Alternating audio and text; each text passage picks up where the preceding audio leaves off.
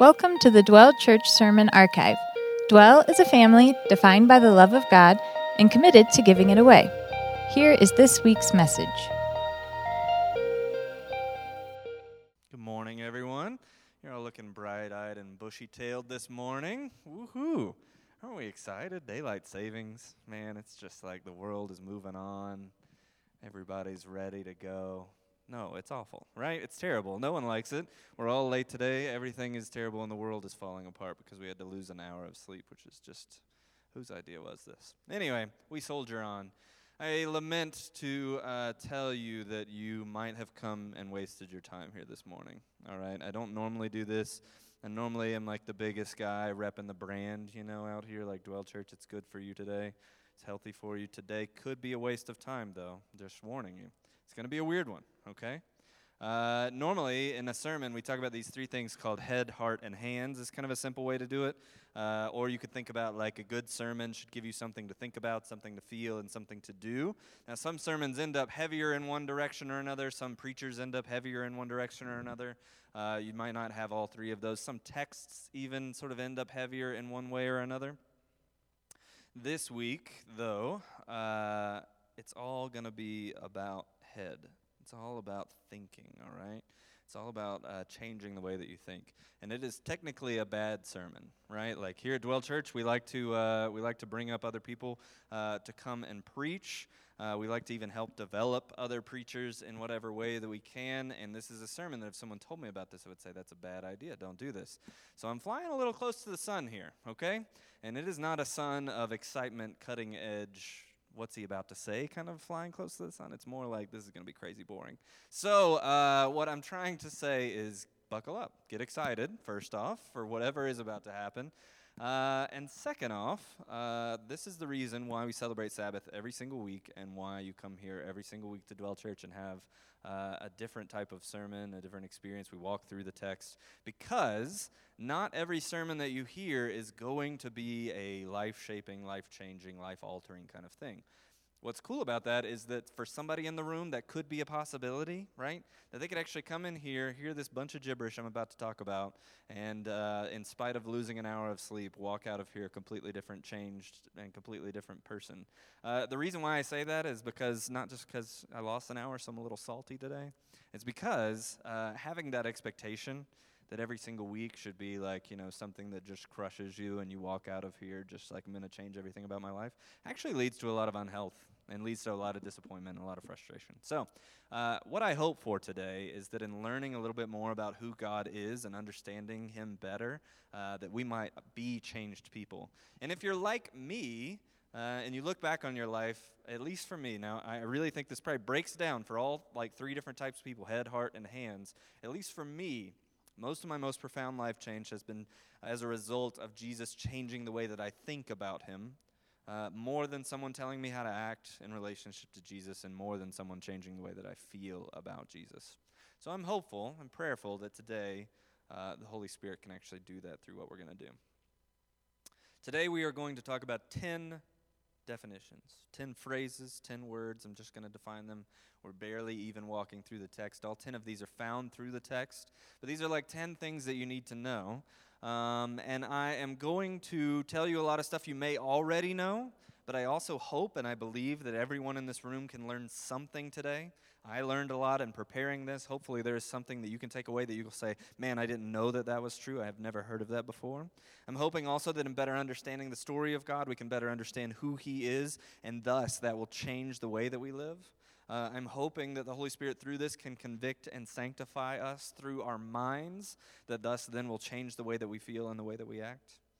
And I'm hopeful also that you sort of give me a little bit of grace, that I'm going to share with you what we can know, but also recognize some things that we can't know. And all of this is centered around this idea of blasphemy of the Holy Spirit. I mean, you guys were listening to Cash, right? Like very seldom does someone get up here and read this scripture and they say, hey, there's something that you can do that's not forgivable, right? Like that should be a little terrifying, right? Coming from Jesus, the one who's like, oh, I'm going to forgive everything. Oh, if somebody slaps you in the face, turn the other cheek as well.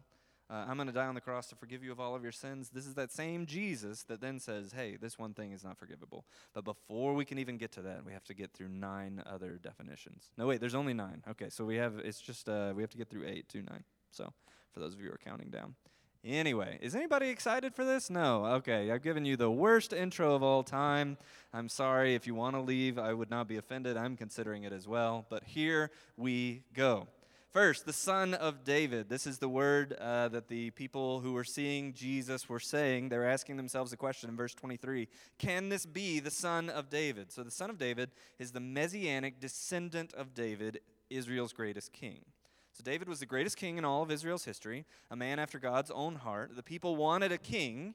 If you're in my small group, we've been stuck in 1 Samuel for about 12 years now, and so we are building up to this point where these people, right, they're like, God, we want a king. God's like, that's not going to be good for you. And they're like, no, but we still want one. He's like, fine, you can have one. He gives them one. This guy Saul turns out to not be so great, not a great king. He failed. And so God gave them David because he still loved them, which has some sort of beautiful symmetry to it if you think about it.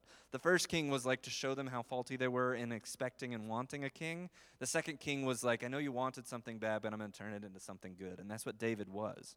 Jesus is actually a direct descendant of this David, and a representation of him today, or of him during that time. I think that you'll see today that God actually loves sort of rhyming the story that he is telling like this, okay? So if you think about it, that God tells this story throughout all of humanity, and if you're looking, especially in these connections from the Old Testament to the New Testament, there are shadows, there are reflections, there are rhymes of what is happening in the Old Testament happening in the New, which should tell us now, living post-New Testament, we should be looking for the ways that God continues to rhyme even in our stories today.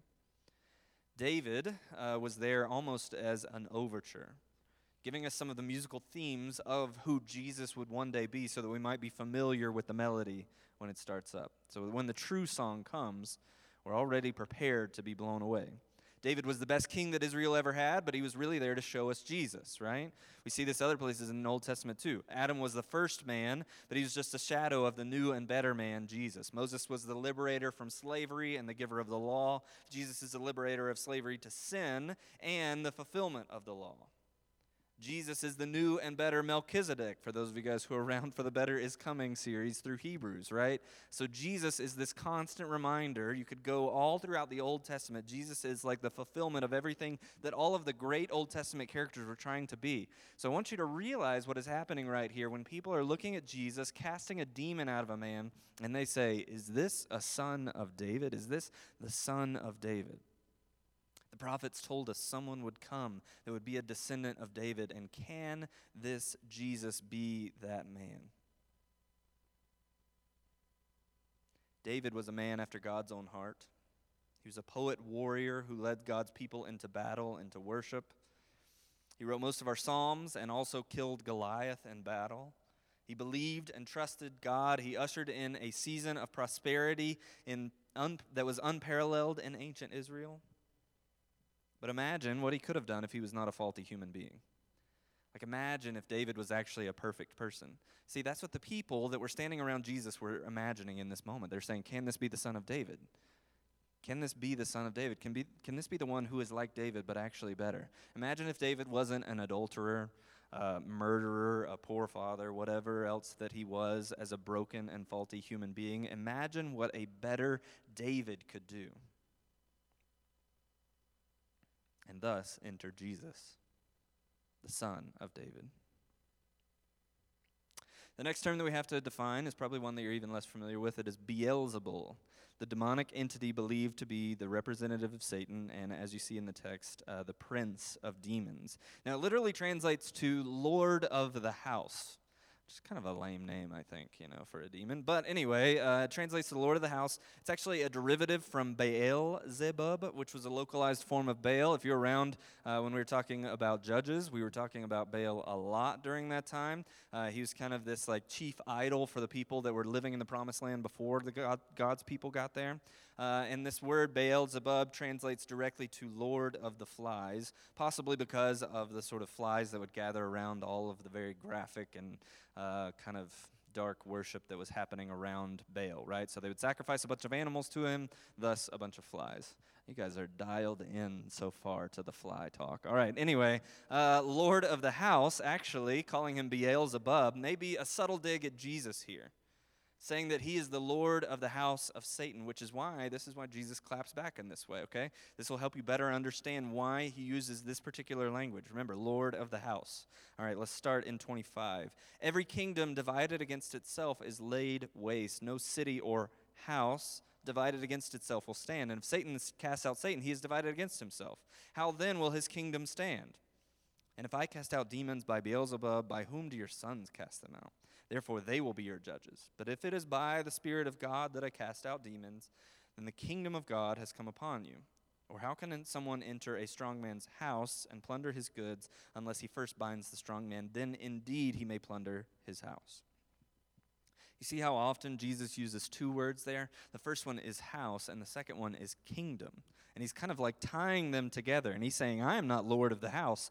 God's kingdom is actually coming upon you, right? I am not Beelzebul, your Lord of the house. I am Lord of my own house, and it is the kingdom of God, and it is coming upon you. So what Jesus here is saying is, I am not this Beelzebul that you think I am. I don't know if you even noticed, too, he makes a subtle dig. We have evidence to suggest that Pharisees' sons during that time, at least maybe whoever he was talking to, were people that would travel around and cast out demons. They were kind of like traveling miracle workers, right? And so Jesus here is saying, like, if you're going to come at me asking how I am doing this, you also have to put your sons on trial as well, and they are going to judge your thoughts and your motives in all of this. And Jesus is saying, I am not from Beelzebul. That doesn't even make any sense. Why would I be casting out demons by the prince of demons? Why would Satan be against himself? That doesn't make any sense whatsoever. I am not the Lord of that house. I am actually Lord of the kingdom. And he takes this house analogy a step further to say, I have bound up this strong man, who is Satan, and plundered his goods, these people who have had a demon possession. And soon he will have total control over what Satan thinks that he controls, over this house. Jesus will own it all. Which leads us to our next point, Satan, or literally the accuser. It's a title given to the antagonist of God. It's interesting to think about this. We think of like Satan as sort of like, the devil's proper name, right? But really it is actually a title. It's not like a name that someone would necessarily call him. It comes from the Hebrew word ha-Satan, which means the Satan. It means the accuser. He's only mentioned by the name Satan in 3 different stories in the Old Testament, but he's also called the snake in the garden, or the monster in Job, or in some of the prophecies, or in some of the prophets. And in the New Testament, this term is transliterated to Satanos, and is combined with the word that is used interchangeably with it called diablos, which we translate as devil. He's also referred to as the serpent and the beast and the enemy. He's been given power over this world, particularly over non-believers. He is in every way opposed to God, and his only goal is destruction and mayhem. He wants to alienate people from God however he can, and he wants to drive a wedge between God and his creation. He's no interest in fighting fair. He will lie, kill, and tempt and try to achieve his goals, but he is not all-powerful. He's limited by God as to what he can do, and God has given us the Holy Spirit to be able to confront and fight against his advances. And the best part is, with all of this, because I know it can get kind of like spooky to talk about all of this kind of stuff, the best part is we know what is going to happen in the end. The book of Revelation tells us that Satan does not win, that the accuser does not come out on top. Paul even reminds us as believers in Romans 16:20 that the God of peace will soon crush Satan under your feet, talking to the people of God. The grace of our Lord Jesus Christ be with you. The important thing to realize is that while Satan is real, Satan is someone that should scare us, that Satan does have certain powers and authority even in this place, that he is not someone who cannot be conquered. He is not someone that God has not already beaten. God has already won. He's already defeated Satan on the cross. And one day, when the kingdom of God comes into full fruition, that victory will be fully realized. Now, I know that was a lot in there. I rolled right through it. Rolled right through some of the most complex and interesting things that people have reservations about Christianity for, right? You know, it makes sense when you get up here and you're like, oh yeah, Jesus wants us to be a good person, and it'd be nice if we could go to heaven when we die. It gets a little like Lord of the Rings-esque when I start talking about like a great accuser that is, immortal and living and fighting God and all of this stuff, right? Like it gets a little bit weird. But I think it's important for us to think about. There is no scenario where you're following Jesus and you're able to just very easily cherry pick the things that he says for what you like and what you don't like, right? It kind of makes you God more than makes Jesus God. And so if Jesus is going to talk about Satan and Beelzebul as if they are real entities, if he's going to warn you against them, if he's going to say to watch out for these people, then that is something that we should do and take very seriously. If you're interested in this kind of stuff, this is particularly one of those things that I think about as a pastor as difficult for people to find the right resources to look into. If someone ever comes up and says, hey man, I've been doing a lot of research into Satan, I'm like, okay, cool, let's talk about that, because there's no telling. The internet is probably a very bad resource on this, right? In fact, most of our resources that we bring to the table are not even healthy pictures of Satan. Everything that we have about the forked tail and hooves and everything like that, that's more from Dante's Inferno than it is from the Scripture. So, because of that, I would recommend two things to you if you are really interested. If there's something if you have a question about Satan and his powers and what he does here on earth, I would recommend the book Evil and the Justice of God by N.T. Wright. And there's also a pretty good book that would be a good reference, and it's called the Bible. So I would highly recommend that. I don't get any sort of kickback for that. This is not like a podcast ad. The Bible did not fund this sermon. So, I would highly recommend checking into that. Here Jesus basically lets us know, I'm not with Satan. Satan can't fight Satan. If I was with Satan, I would be doing the things that Satan does. Instead, I am actually casting out his demons. I am actually setting this man free from the authority of Satan. And because of that, Jesus says that the kingdom of God has come upon you, which brings us to our next definition. The kingdom of God, the recognized rule and reign of Jesus over all things. If you've been a part of this Matthew series, then I have talked about the kingdom of God many, many, many times. Jesus here is saying that if it is by the Spirit of God that I cast out demons, then the kingdom of God has come upon you. That's verse 28. This idea of the kingdom of God was central to everything that Jesus was doing and saying. Matthew brings it out even more fully than any of the other gospel writers. And here he is saying that there is someone who is casting out demons. And I remember, or if you remember, we talked about the kingdom of God a few weeks ago, and the way that you see the kingdom of God coming about around you is when it intersects with our world. So right now, the rule and reign of Jesus over all things may be true, but it's not recognized. And because of that, injustice still permeates our world. Evil is still around us. But the kingdom of God is when that rule and reign is actually recognized over all things, and justice reigns supreme.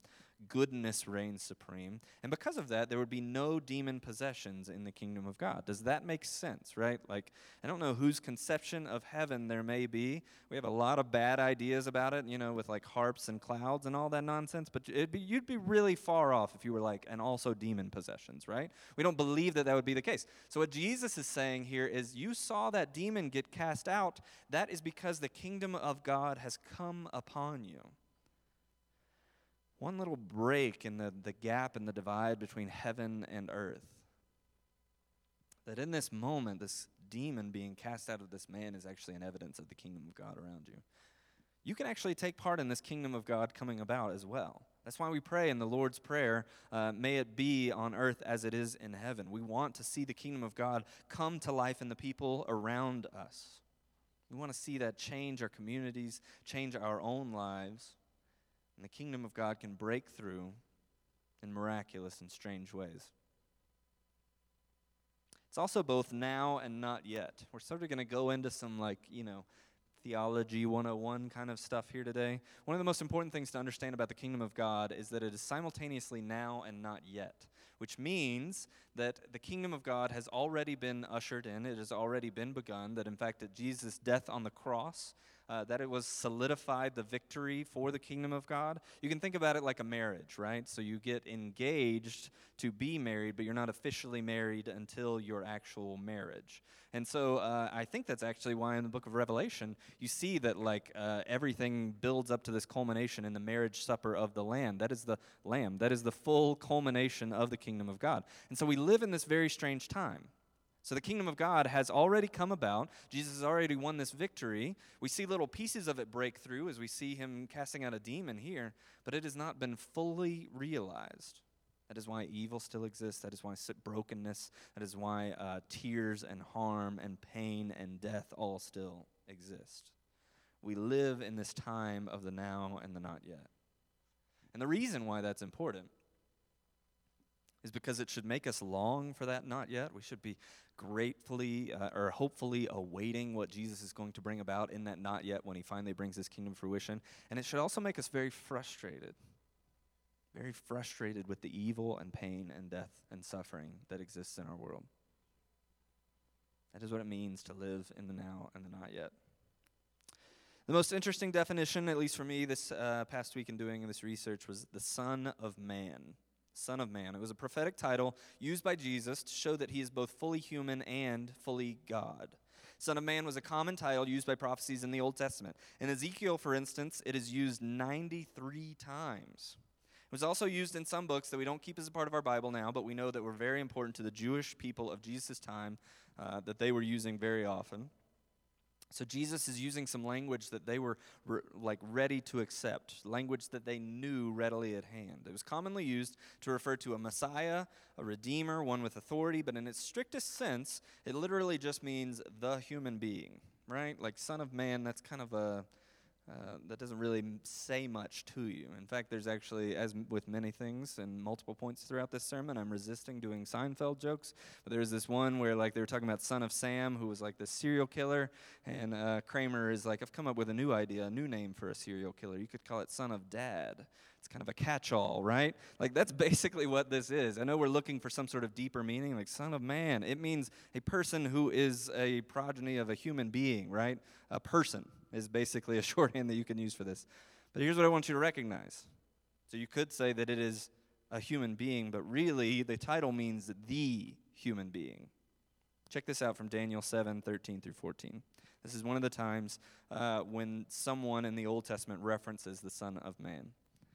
Verse 13, I saw in the night visions, and behold, the clouds of heaven. There came one like a son of man. And he came to the Ancient of Days, and was presented before him. And to him was given dominion and glory and a kingdom that all peoples, nations, and languages should serve him. His dominion is an everlasting dominion which shall not pass away, and his kingdom one that shall not be destroyed. Jesus then is claiming this title for himself, the Son of Man title. Remember, he referred to himself this way. The Ancient of Days is the Father, God the Father, so he's the one that gives to Jesus dominion over everything forever. And I want you to take a second and just try and wrap your mind around why people would be shocked that Jesus would say this. These are their histories, their prophecies. This is what they were waiting for. This is what they were looking for. And all of a sudden, some guy shows up and he says, oh yeah, all of that's actually about me. I'm that Son of Man. This is why C.S. Lewis famously sort of comes up with this idea that you have to do something with Jesus that is either a liar, a lunatic, or he should be your Lord. And it comes from passages like this, where it's very difficult to look at Jesus and be like, hey, I really like where you say that love your neighbor thing. That makes a lot of sense. Jesus, I really like that thing where you say you're going to forgive me of all of my sins and I get to go to heaven. And then he shows up and he's saying all of this very humiliating kind of stuff, right? You should turn the other cheek. You should love your neighbor. You should self-sacrifice. I'm going to die on the cross for your sins. So he's sort of making himself lowly. He even calls himself gentle and lowly as it pertains to the people that follow him. And then he says that on top of all of that stuff where I'm showing you how humble and lowly I am, also I am that Son of Man that you've been hearing about. I am the human being. I am the long-awaited King of the universe. It eliminates the option for Jesus just to be a good moral teacher. He can't be like a Gandhi kind of figure. No, it leaves him with the only option of being a crazy person. Right? Like think of a wise man, someone that you like reading their quotes or something like that. You can think of like Martin Luther King Jr. or Abraham Lincoln or Benjamin Franklin. Would you still quote them if they also said they were supposed to be the king of the universe? I don't think so. Like what if Benjamin Franklin was like, I'm the greatest human being that's ever lived? We would cast out all of those silly sayings. A penny saved is a penny earned. No, you're a psychopath, Mr. Franklin, right? Like, we would not listen to any of that. That's what Jesus is saying here. He's saying that you're like Jesus, Jesus is saying, love your neighbor, and if you don't sort of also buy into this idea that he is the Son of Man, the truest human being, then you have to accept the idea that he is a lunatic. He's a crazy person. Here's what else Jesus says about the Son of Man just in the book of Matthew. This is not even all of the instances of Son of Man in the book of Matthew. It's not even all the instances in all the Gospels. He says this in Matthew 9:6, the Son of Man has authority on earth to forgive sins. The Son of Man is Lord of the Sabbath. The Son of Man came not to be served, but to serve and to give his life as a ransom for many. And when the Son of Man comes in glory, the sort of not yet that we talked about, all the angels with him, then he will sit on his glorious throne. If you want more, you can just go to a website that I'm going to recommend that I actually use all of the time. It's called Bible Gateway. I have, if you've been over to my house, far too many Bibles. They're just hidden in little nooks and crannies all over the place. I sort of have an obsession, and I collect them. I also have hundreds of dollars, maybe even thousands of dollars worth of biblical software on my computer that I use to do sermons. And I'll tell you, the one thing that I at least use once every time that I'm prepping a sermon is a website called Bible Gateway, where you can type in the preferred Bible version that you have and then punch into the search bar one random thing, one phrase, one set of words. And so this week I punched in the words Son of Man and found that they come up with 356 times that those words were used in Scripture. Now you have to do a little bit of sorting to find when someone was just referring to someone who's a son of someone. But basically, some little resource like that, if you want to find out more of what this is, that's an easy way to do it. Jesus was the Son of Man that was to be placed in authority over all things, which leads us to one of the most crucial pieces of Orthodox theology of all time, and a cool word that you can use to impress your friends, the hypostatic union. I don't even know if I'm pronouncing it correctly. I'm sure there's a better and snobbier way that I could say it. The hypostatic union, perhaps. That Jesus was fully God and fully man. I want you to think through this title, right? So here is God coming incarnate here on the earth, and how does he refer to himself? The Son of Man, the human being. That's who I am. What it tells us is that he was God enough to have the power to control the universe, but also man enough to submit himself to it. That he was God enough to live a perfect life, but also man enough to take our place on the cross. That he was God enough to care about our suffering, but man enough to take them on himself. Jesus is the Son of Man. To change gears, the other sort of ideas that we have to grapple with this idea, or in this passage, all stem from the Holy Spirit. So the Holy Spirit is the third person of the Trinity and the spiritual empowerer and transformer of the followers of Jesus. This one was the most difficult one. I had no idea how to make one bullet point on what the Holy Spirit is and just have a part of this sermon that is not going to be 12 hours long, I promise. So I'm going to stick to this brief definition that I gave just to keep it succinct. So first off, he is a person. Jesus, in promising the Holy Spirit to his disciples, referred to him as a him, not an it, which I think is something that we get kind of hung up on. Probably even somewhere in this sermon I've referred to the Holy Spirit as if it were not an actual person. But that is not the way that Jesus refers to the Holy Spirit. In promising his Holy Spirit to his disciples, he says this in John 16:7. Nevertheless, I tell you the truth, it is to your advantage that I go away, for if I do not go away, the Helper will not come to you. But if I go, I will send him to you. And it's important to think about the Holy Spirit as a person for two reasons. First, he is not sort of abstract and shadowy. I know we call him the Holy Ghost sometimes, and that makes him kind of spooky and ethereal. But that is not the way that he reveals himself to us. Now, God in his revelation of himself to us seems to go to great lengths to remind us that he is personal, that that he is a personal God. And this is all forms of God that make up the Trinity. God the Father, throughout the entire Old Testament, is constantly revealing his personhood to us, right? He has emotions. He relates to human beings. He talks. He sort of lives and acts in time.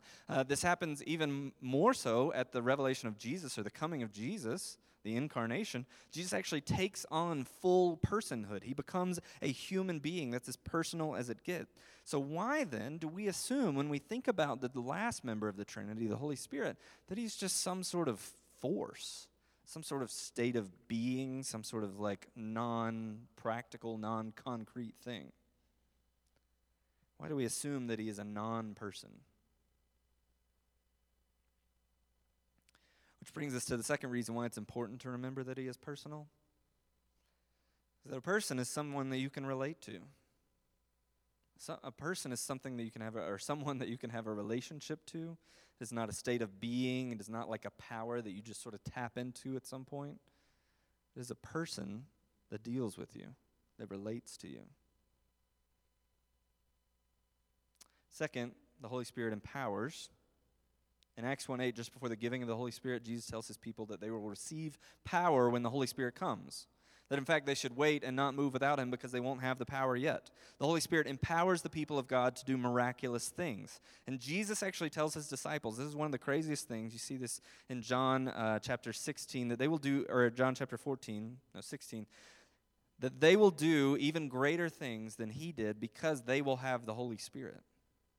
Scripture tells us that the Holy Spirit fills up believers so that they might have words to say when they are speaking in front of people that they are intimidated by. Scripture tells us that the Holy Spirit might give us courage to do what God calls us to do. Scripture tells us that the Holy Spirit is with us even when we are facing great adversity.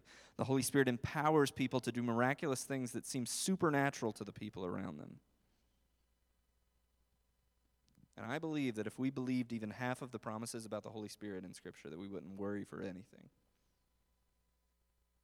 If we seriously took great stock of our lives and held them against the promises about the Holy Spirit throughout Scripture, we'd see a huge gap there in what we believe and how we actually live, or what we say that we believe in the way that we actually live.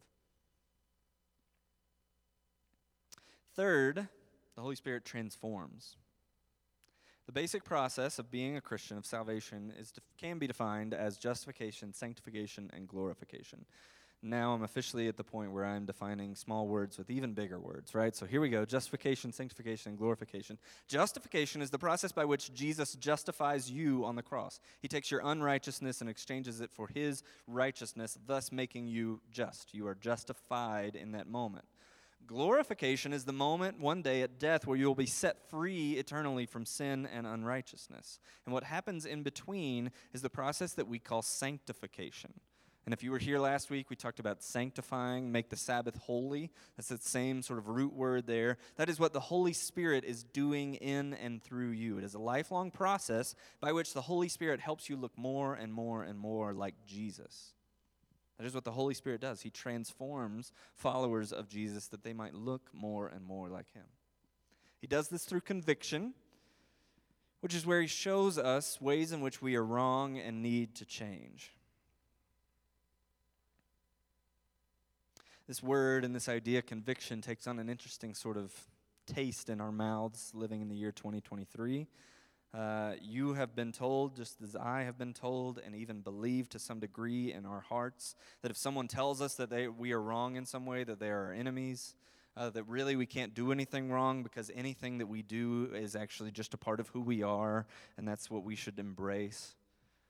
It's very difficult in our culture today to actually be convicted, to allow yourself to be convicted. We have all of these excuses that we've been taught in our minds, right? Like, oh, well, I did that because of my background, my childhood, that's the reason why I did that thing.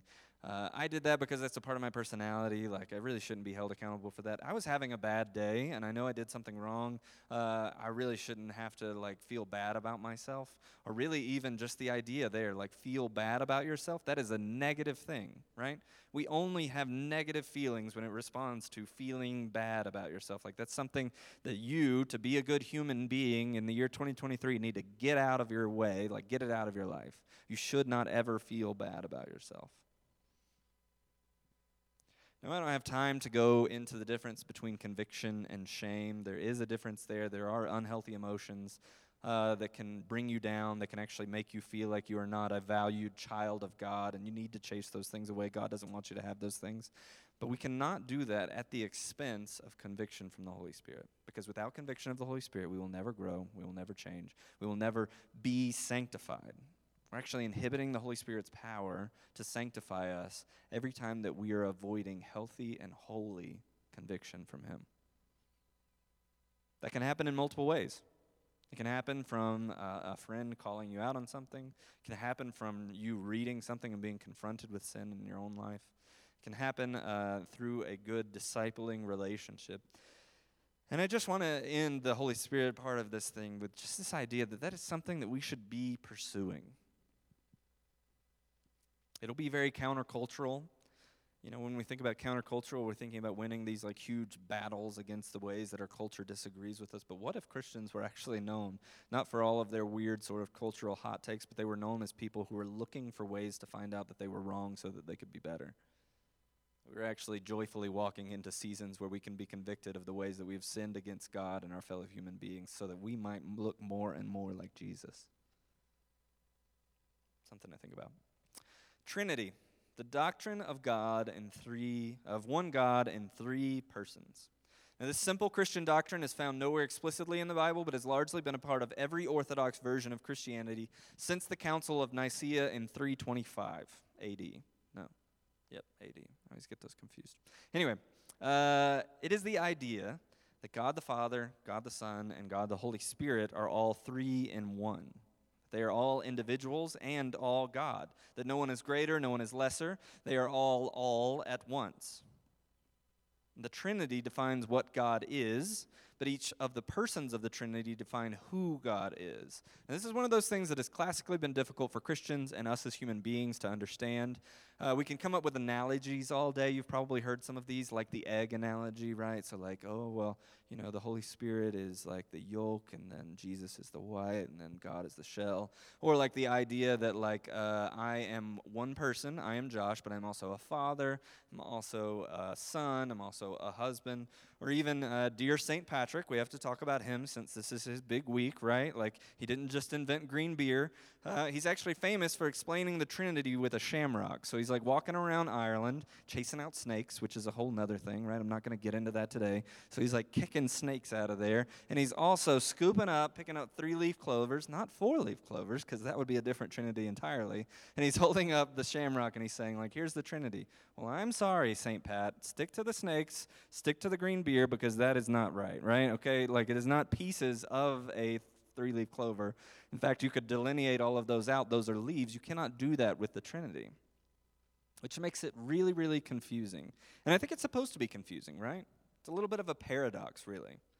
We don't have any parallel for this, something that is simultaneously three distinct and unique things, but also one singular thing. And here's why this type of thought is necessary. Here's why Christians have long held this belief.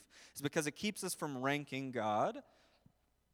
It alleviates us from the temptation to say, well, this is from God the Father, so it's better than from Jesus, or vice versa, right?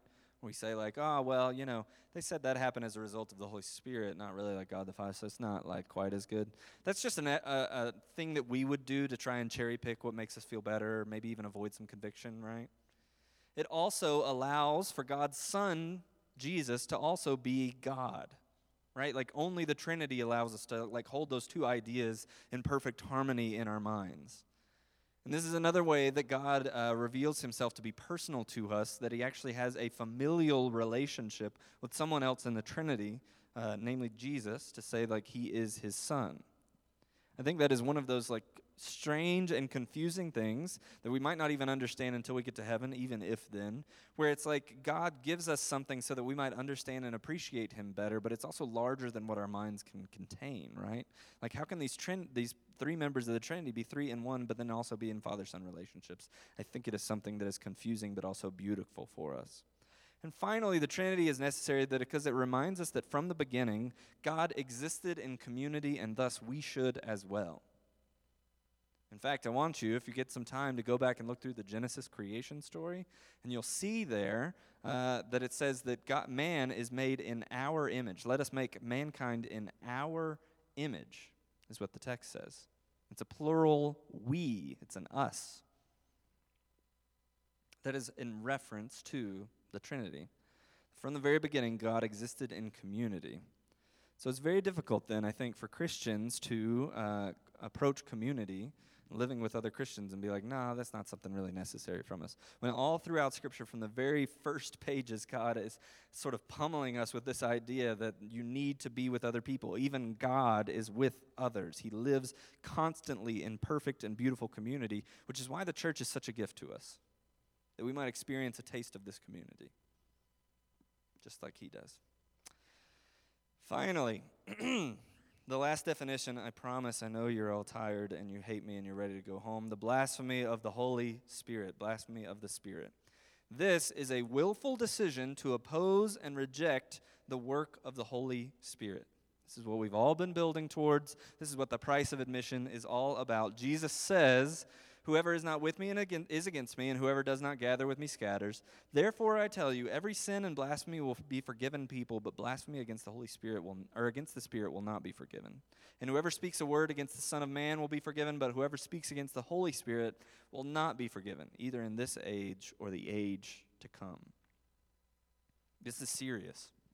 Jesus here refers to this as the only unforgivable sin. Now, I need to take a side note here, and I know this entire sermon has been a side note, but I'm going to take one side note from this to say, you'll notice, both here and everywhere else in Scripture, that you'll never see committing suicide as an unforgivable sin. And yet that feels like a common belief that's held among people. In fact, there's some denominations and churches that hold that as a belief. The reason why I think that comes from, or pops up in Christianity, is we think, or some people might think, that if you commit suicide, you don't have a chance to ask for forgiveness and confession for your sin. So Jesus doesn't forgive it, and then you spend eternity separated from him. What that belief sort of shows in us is that it depends on us believing that we have to have all of our sins forgiven one by Jesus, which really means, in some ways, we're trusting in our own sinful record keeping more than we're actually trusting in the power and forgiveness of Jesus. Right? Does that make sense? Like, you can't be held liable, or I'm hopeful that we don't have to be held liable to keep account for every single thing that we've done that is sinful, because odds are there are multitudes of them that we don't even know about. Like, you probably sinned this morning and didn't even realize it and moved about with your day.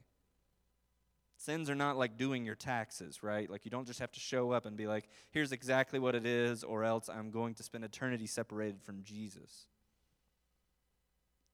And if you getting into heaven or being forgiven depends on you asking specifically and individually for forgiveness, then we would all be in trouble for a lot. This should be as some relief, I hope.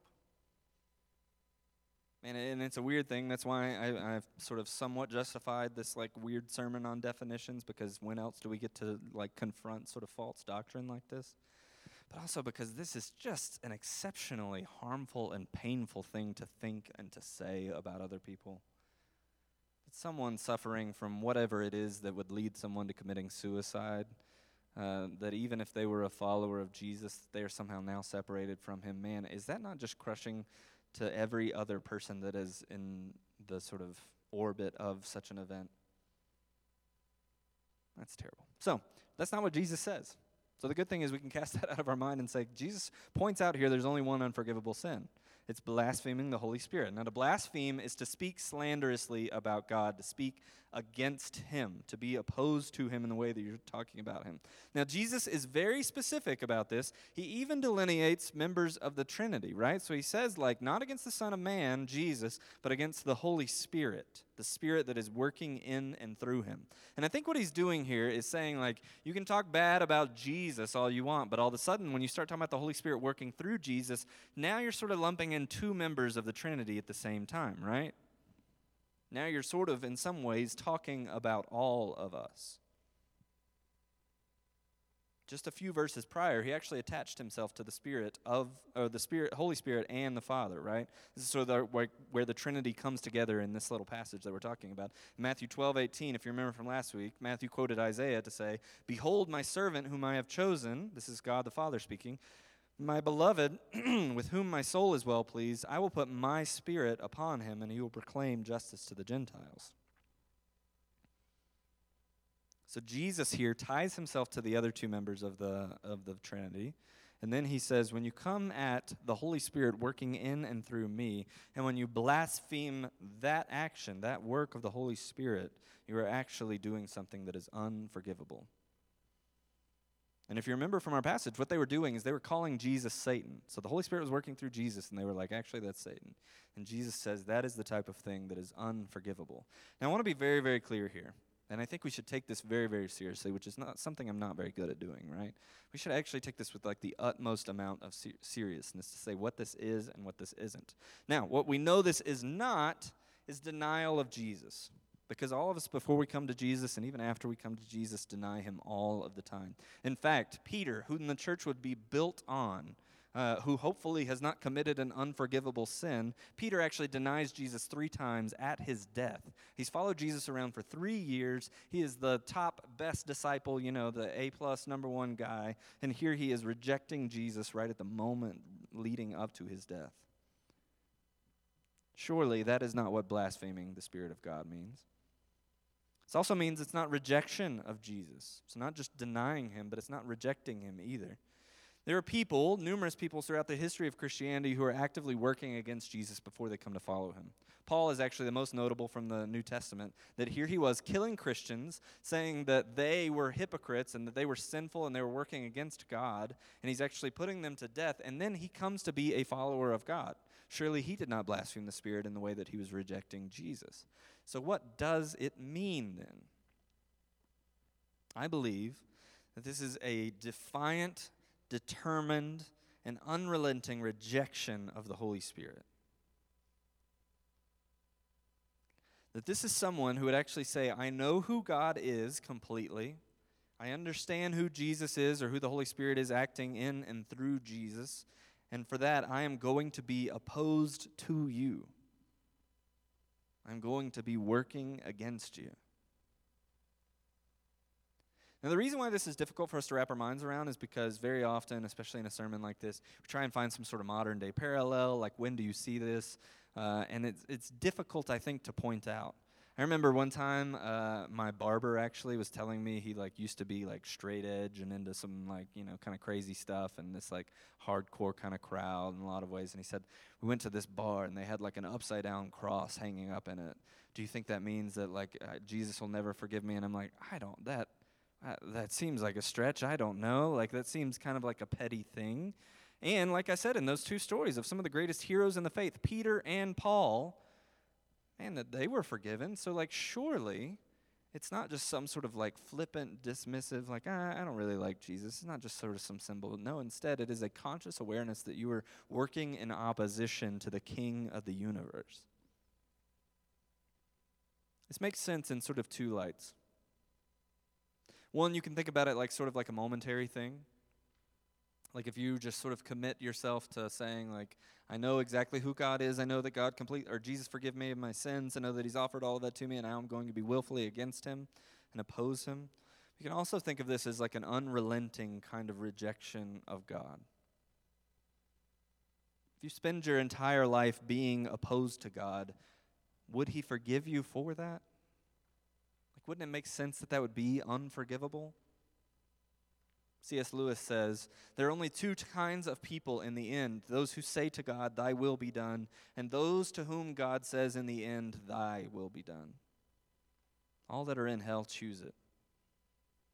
Without that self-choice, there could be no hell. No soul that seriously and constantly desires joy will ever miss it.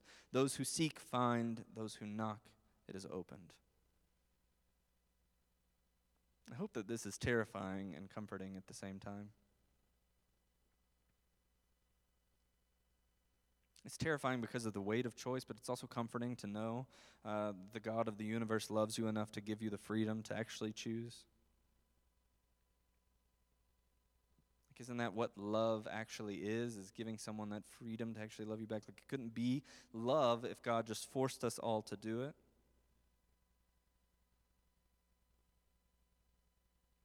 Instead, God allows us to have our own choices. And so if we want to blaspheme the Holy Spirit, if we want to be in opposition to God, to know completely who he is and be in opposition and slanderous of him, then God is going to allow us to do it.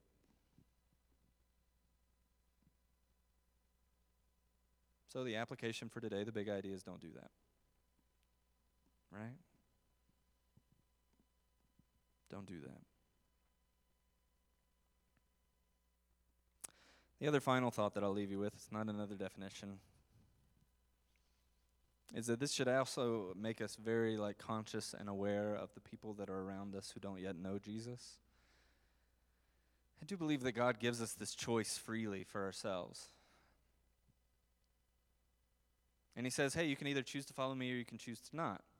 And then ultimately, throughout our lives, we all choose not to, right? Like, we all choose to follow our own way. We all choose to sin. We all choose to chase everything else. And so then what God does is he still continues to give us that total freedom to make our total free choices. But then he steps in and he says, well, what if I give you Jesus, which is sort of like a free pass for the easy way to say that you follow me? I know you've been unrighteous. I know you've been not following me. I know you've been breaking my law. But I'm actually going to give you a free pass. All you have to do is just say yes and sign up for this idea that Jesus is going to forgive you of all of your sins. So all of the ways that you weren't following God are now going to be cast away and forgiven by the death of Jesus on the cross. And instead, you are going to take on a life that is one that is following God. Not that you do that perfect all the time, but that Jesus did it perfect and you get to take on his life. So do you see the gap here between someone who is consistently rejecting God their entire life and someone who has decided to follow him? There is no gap of righteousness here. It's not like these are good people and these are bad people. There's no gap of you have to be something that's powerful or amazing or important person. No, the gap is in fact knowing and accepting the good news of Jesus, that he has died on the cross so that you might actually be able to make this choice to say, thy will be done.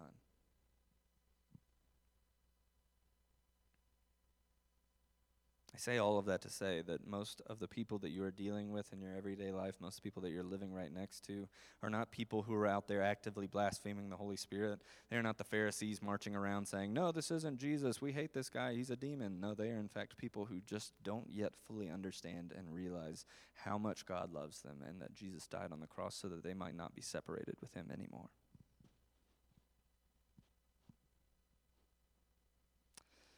Let this for us be both a warning and an admonition, a challenge that we might share with our neighbors the best and only good news that truly exists in this world. That God loves them, that he sent his son to die on the cross for them, and that he rose on the third day so that we might have life eternal with him. Thanks for listening. We hope it brought you closer to Jesus and more in touch with the world around you. Being a Christian in today's culture can be hard. Fortunately, he gives us the gift of community through his church, so we would love to invite you to join us for one of our Sunday morning gatherings or for one of our weekly small groups. All the details you need can be found on our website, dwelldenver.org.